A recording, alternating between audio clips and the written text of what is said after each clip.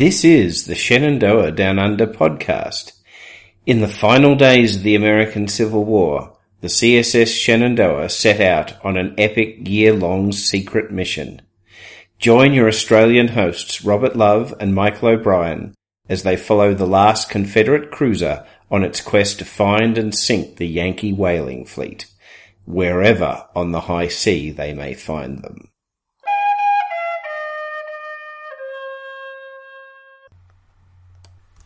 And hello, and this is Shenandoah Down Under, or Confederate Pirates Save the Whales, with Rob and Mob, or Robert Love and Michael O'Brien. I'm Rob. Oh, and I'm Mob. Good morning, Rob. Or good evening, good afternoon, or good midnight. It's good morning here. It's a beautiful day here in Blackburn, South Australia. Yes, we're very much enjoying our global warming today in Blackburn South, because it is just about, it's a week before Easter wherever you are in the world, so that's no coincidence. But Easter in Melbourne is generally when it starts getting rather cold. But we have a forecast of 27 degrees centigrade today. Very nice. Oh, and daylight savings ends at the end of this week too. That always kicks things over too, doesn't it? Yeah. Everything seems to get colder when daylight saving ends. I don't really know why, but that seems. But enough talking about the weather. Where are we, Rob? Well, we are just about. We're in Blackburn South, but where is the CSS Shenandoah on this date 150 years ago? Well, the CSS Shenandoah is just about to arrive in the island nation of Ponape. Yes. Which was not called Ponape in those days. It was called the Caroline Islands. And by the Spanish, I think the natives probably called it something else. They probably called it Ponape. Oh, I beat you to it. Now, when I heard Caroline Islands, I assumed that maybe it had been named after somebody like Lady Caroline Lamb, Byron's sister, but because it sounds a very English sort of name, but apparently not. You've done a bit of research there, Michael. It's named after the King of Spain, Charles II. He was the last of the line of the Habsburgs. The last of the Habsburgs and of Spain. I thought the Habsburgs went on a bit longer than that. Well, these are the Spanish Habsburgs. Okay. Hence, when he died, that led to something called the War of Spanish Succession, because there were no Spanish Habsburgs left. But now you were telling me before we went on air that basically the reason that there were no Spanish Habsburgs left is that they had inbred themselves to the point of extinction, basically. Pretty much. Charles II was the last king of Spain from the Habsburgs, and yes, he was a very tragic figure, actually. He was, as that excellent resource site Wikipedia will tell you, he was noted for his extensive physical, intellectual and emotional disabilities, and along with his consequent ineffectual rule. Well, but again, because apparently he was a very strange person, as a lot of royals and presumably inbred people are.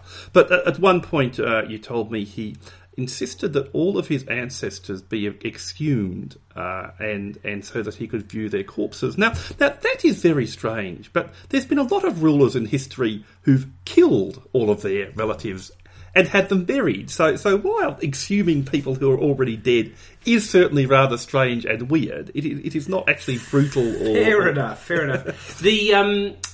His problem was that all of his potential heirs had predeceased him. Yep. And this pretty much comes about if you continually keep marrying in the family, of course, it leads to these sort of problems. And the Habsburgs did create this massive Europe-spanning empire by doing that, but it also led to their demise. And there was some very, very nasty stuff. The autopsy report for King Charles II of Spain. Oh yes, that has the very interesting quote that he died by the way on the 1st of November 1700, which was a few days before his 39th birthday. The famous historian Will Durant had described Charles II as short, lame, epileptic, senile, and completely bald before 35. But Telly Savalas was, so we don't exclude. Yeah, I don't think Telly Savalas was senile, but he was. But he was completely bald. He was always on the verge of death, but repeatedly baffled Christendom by continuing to live.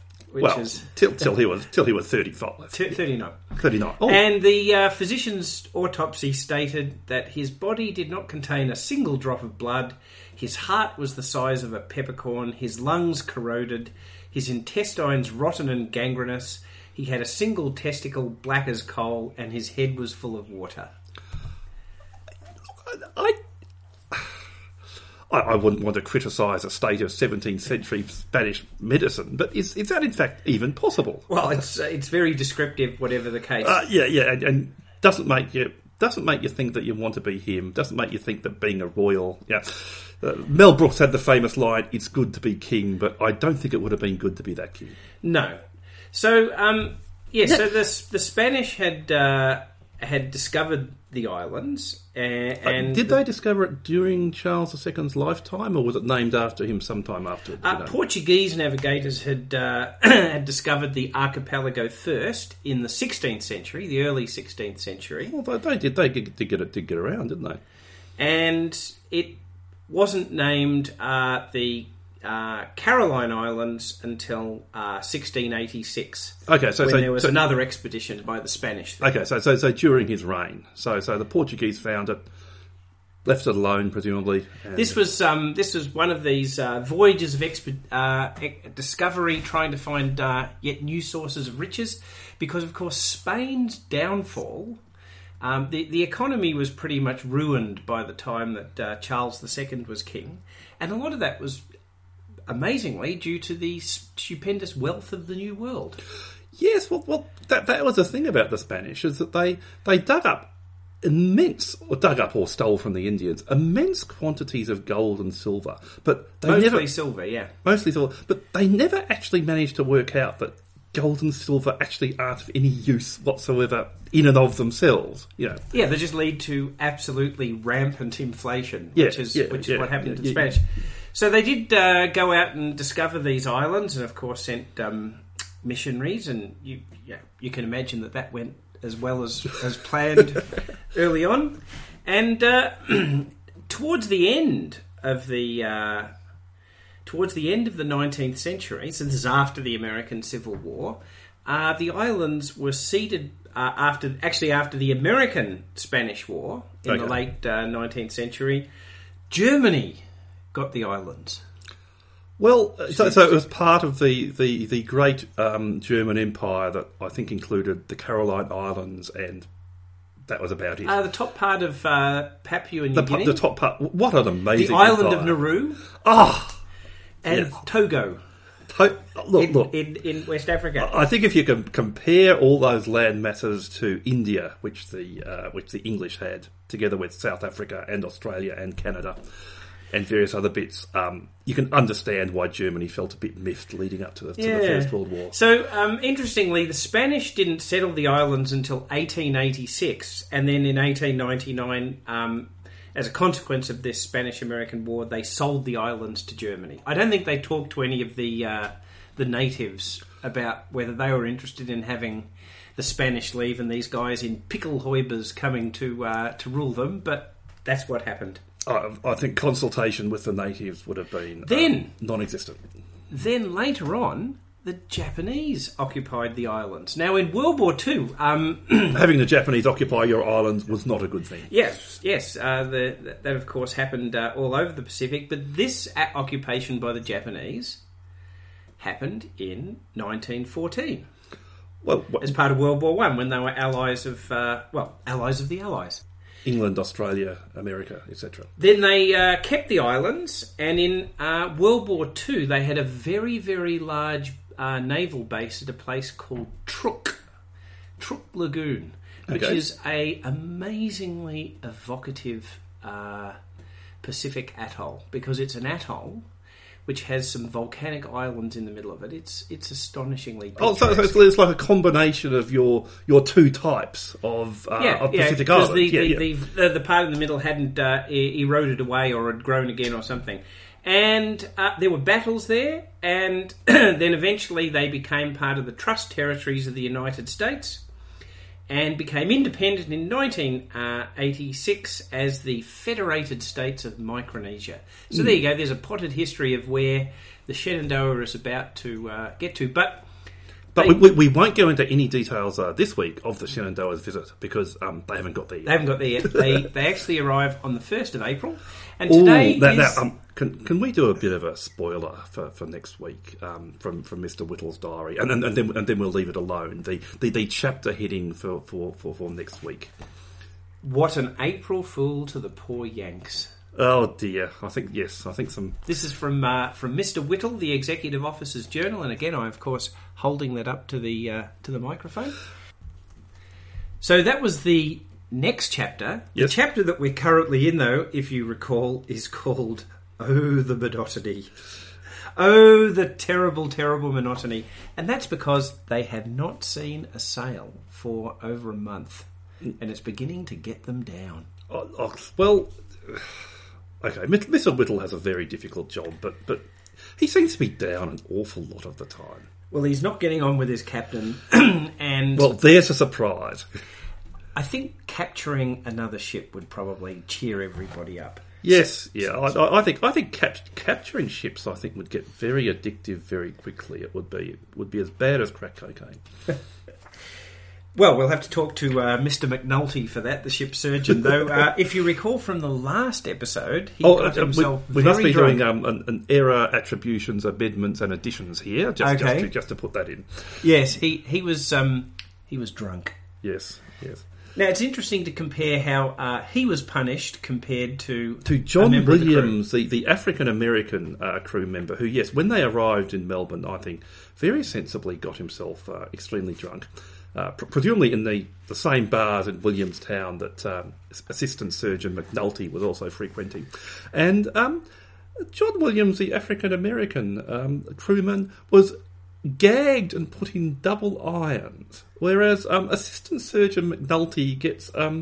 Sympathy and put on a stool of repentance. And I'm assuming this is not an actual stool, this is a metaphorical stool where he can sit down and at leisure take a good long hard look at himself and see if he likes what he sees. But yes, look, yeah, if it's good to be the king, it's also good to be an officer, you know. Well, the officers have a bit of a conundrum coming up, and it's mentioned in the journal this week, and that is that the original crew members signed on for 6 months. Yes. And that 6 months is going to come up on the 7th of April. My goodness, that must mean that our original contract for the podcast is up too. So Whittle writes on the 25th of March that one of the crew became insolent and did some drinking, and the captain disrated him to seaman. He's one whose term expires on the 7th, and no doubt the short trip of his time influenced him. And Whittle thinks that a lot of these men will leave. He said he'd like them to stay, but their importance of their doing so is not great. And then he writes, and I think he's having a bit of a laugh as he does so, they will have a nice time getting home. Yes, because, you know, if you want to get back from Liverpool, you know, in the old Irish expression, you wouldn't really want to start from the Caroline Islands. Yeah, particularly when their mission is to find other ships and burn them. Which means you're burning the only other way of getting back. And also, presumably, not entirely ingratiating yourself with the locals in the process. So we also mentioned last week that they did go very close to an island called Drummond Island. Yes, okay. In the Gilbert Islands, which is close to where we are now, and encountered some natives. Also, another scene of significant action during World War II when it was occupied by the Japanese. Yeah. And if you remember, some natives came out. They refused to come on board the ship, which I think was probably clever of them. One of the crew, the sailor's mate Glover, spoke the gibberish, as Whittle describes it, and was told that there'd been no ships seen, which added to their gloom and misery. Now, wasn't there another quotation about Whittle apparently drew a picture of their outrigger canoe, but that illustration is not included in the edition that we have of... Yeah, it'd be very nice to see that.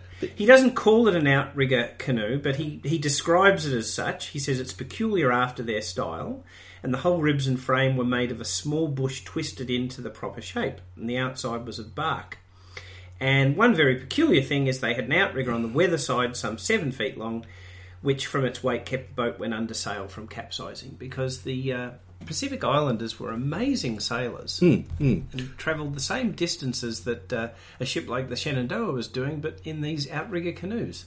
Yeah, and in fact, like they had to be amazing sailors, because these islands are very far away from anywhere, and they were, in fact, I believe, some of the last islands to be actually inhabited by human beings, apart from Antarctica, etc. And in fact, apparently, in New Zealand, humans arrived very late, and were in fact almost the first mammals arriving. Apart from some bats, yes, in New Zealand, the Maori, when they came, were the first mammals to come to the island. Which is why we're not counting birds as being mammals here, because obviously there were birds there. But it's why the 2 metre tall flightless bird, the moa, disappeared enormously quickly from New Zealand, because apparently moa were delicious. Imagine the drumstick on one of those things. But there are still plants in New Zealand, because of course that was only about 1,000 years ago that the moa became extinct. So there are still plants in New Zealand that have evolved their height so as not to be eaten by the moa, who are now completely non-existent on the island. Yes, haven't been seen for over 500 years. Yes, but the plants are still there just in case they come back. Anyway, we're up in the Caroline Islands now, and just before the month is out, they're going to be pulling in. And in fact, they catch the trade winds and are ripping on at a great clip of about 9 knots. Is this under sail? Or this is under sail. They're very happy. It does rain a lot. They've got their full supply of water. And on the 29th of March, they finally catch up to another ship. The day before, they see a cloud, which they thought was a ship, but it wasn't. Oh, that must happen all the time, and it must be very annoying. Very annoying. They come up to this ship, and it runs up a Hawaiian flag, and they find out that it is coming out from Honolulu. And they said that there was nothing at one particular anchorage, which is somewhere they were hoping to see some whaling ships, but there were 4 vessels at what is called Ascension Island. Now, this isn't the Ascension Island in the Indian Ocean. Yes, I got very confused once when I tried to look that up. Yes, this is Ascension Island in the Caroline Islands, also known as Ponape. There you go. So this, of course, makes them very, very excited. So they've now got the trade winds in earnest, and they are rocketing along towards the Caroline group, hoping to see these 4 ships. Oh, four ships in a harbour. Gee, I wonder what's going to happen there. So I think it's fair to say, Mob, that in the Pacific, the war is looking up for the Confederacy, but I have to say it's back in the United States. It's not looking too good. Now we attended last Wednesday. We attended the monthly meeting of the American Civil War Round Table of Australia, Inc., as Barry Crompton has coached us to call it. And there was a very interesting presentation given there about the end of the Mobile campaign and the taking of Fort Blakeney. And because I'm not an expert on the American Civil War, I always kind of assumed that the Mobile campaign was so called because it was very mobile. But no, as opposed to a place with that name. But in fact, the Mobile campaign was to take the city of Mobile in Alabama, and as such, it was a siege, and therefore not very mobile at all. Oh, zing! So in this point, late March, getting on to early April. Look, the Civil War was still on in earnest back in America, but it was on in earnest in Alabama, which is about as close to the end of the South as you could really get. By March, the Confederacy is really down to its last throws of the dice. So Abraham Lincoln is already having instructions about what to do about surrender, and Grant has got wide powers in this area so that he can work out what's going to happen. The Confederacy has finally allowed the induction of Negro soldiers. This happened in March 1865, and I think by the time you start arming your slaves, it's beginning to get to the point where, what is the point? Any philosophical justification that you had for your war is it's pretty much up at that point. But it's a sort of thing. That people do in desperate circumstances, and things are pretty desperate. Well, on the subject of the Confederacy finally inducting black soldiers into their ranks, the presentation we heard last Wednesday was about the commander of a coloured, as they called them in those days, a coloured regiment for the Union, obviously. Sorry, excuse me. That was involved in the Mobile campaign and did sterling work in the taking of Fort Blakeney, which was pretty much the end of the Mobile campaign, and spoiler alert, also pretty much the end of the Civil War. And when the regiment had been going down the Mississippi, they passed Fort Pillow, which was the site of a massacre of surrendered black soldiers, Union soldiers, by Nathan Bedford Forrest's cavalry. So when this regiment passed Fort Pillow, they apparently gave a little vow of vengeance. And at the taking of Fort Blakeney, apparently the Confederate soldiers were extremely keen to surrender to white regiments, not the coloured ones. Yeah, you'd think. Yes. Yes. So certainly... While the recruitment of African American soldiers was very much a last throw of the dice for the Confederacy, by this stage the Union had a number of African American regiments who were doing some sterling work.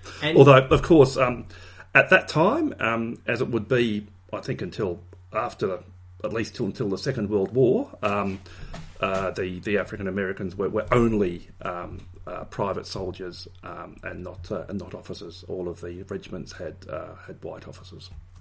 So yeah, it is really interesting that just as things are starting to hot up for the Shenandoah again, literally, figuratively, and normatively, they're going to do their war-winning blow. Things are really going badly back on the ranch. There was a very famous meeting of General Grant, President Lincoln, and General Sherman on board the steamer, the River Queen, at City Point, Virginia.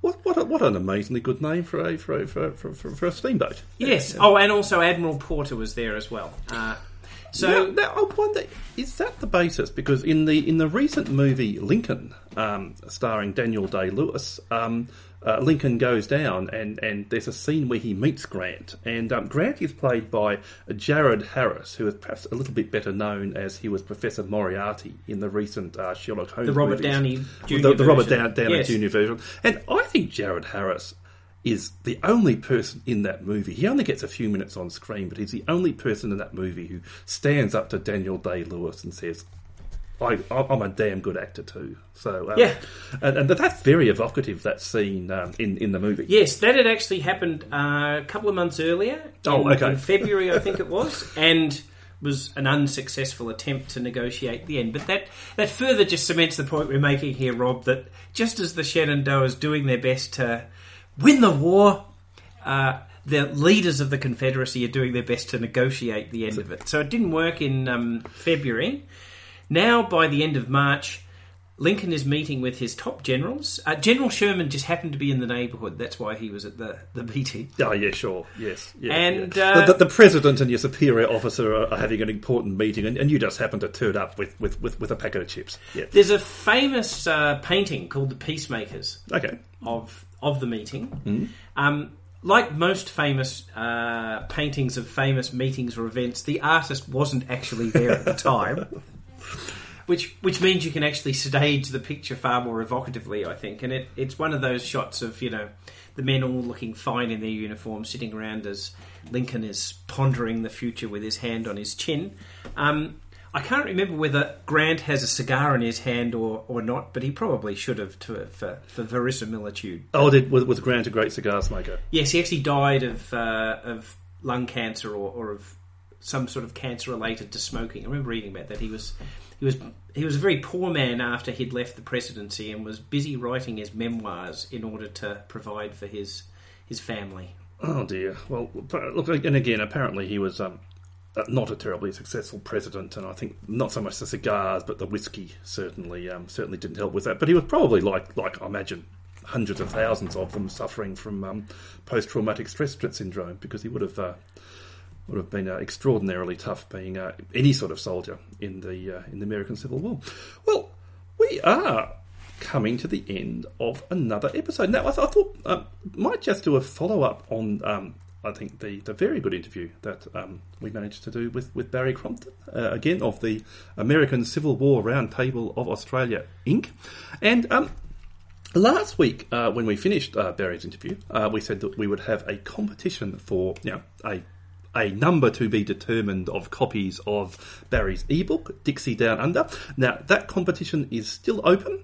Now, to enter that competition, all you have to do is you have to go to the episode that we finished Barry's interview on, which is episode 23 of Shenandoah Down Under, and on our Facebook page, and do a nice like of that episode. And if you've been to our Facebook page before and you have not liked our Facebook page as a whole, do feel very, very free to like the Shenandoah Down Under Facebook page, because I think we're only a few likes away from 100 likes, and that's a nice number of likes to have. And now, I do understand, and I do believe that there are a few people on this planet who do not in fact have Facebook accounts, but if you would in fact like to still enter the competition to get a copy of Barry's ebook, that's very simple. You just go to our webpage, shenandoahdownunder.com, and leave a comment, again, under episode 23, which is the episode with the second half of Barry's interview in it. And so the other thing you can do is, we really do want you to like it, because it does bring a twinkle to our eye. Yes. Look, anybody who has a Facebook page gets very addicted to likes very quickly. Yes. But the other thing you can do is, if there's something in our episode that is not quite correct, or you want to ask any follow-up questions or whatever, we are more than happy to follow them up. We have cheerfully corrected a few things that have happened along the way, and sometimes we've discovered things ourselves as we're continuing our journey of exploration. Well, I have to say, Michael, I did not know that the Albatross Bar in Tristan da Cunha apparently is renowned for the quality of its wet t-shirt competitions. You see, I did not know that before a listener let us know. And that's the sort of thing that we are more than happy to follow up. And and I think we should do a shout out to another listener. When we walked into the retreat hotel in Abbotsford for the meeting of the American Civil War Roundtable last Wednesday, Chip of the American Civil War Roundtable told us that he very much liked listening to our podcast, and he liked listening to our podcast while painting his model soldiers. And I think that, given in another episode of our podcast, I actually brought in my model of the Cutty Sark to hold it up in front of the microphone. I think model soldier painting listeners are exactly our demographic. So, Chip, if you're out there, or anybody out there who's painting their model soldiers, we're very glad that you're listening to our podcast. Very good. Well, we'll see you next week, and next week is going to be the arrival in Ponape. Oh. It's even known in some circles as the Battle of Ponape. Yes. Well, I have to say, I think that's perhaps... If it was a battle, it was a somewhat one-sided battle. But anyway, yes, there are very exciting days to come. So, but for this week, this has been Shenandoah Down Under, or Confederate Pirates Save the Whales, with Rob and Mob. I'm Rob. And I'm Mob. Tally ho. And ahoy.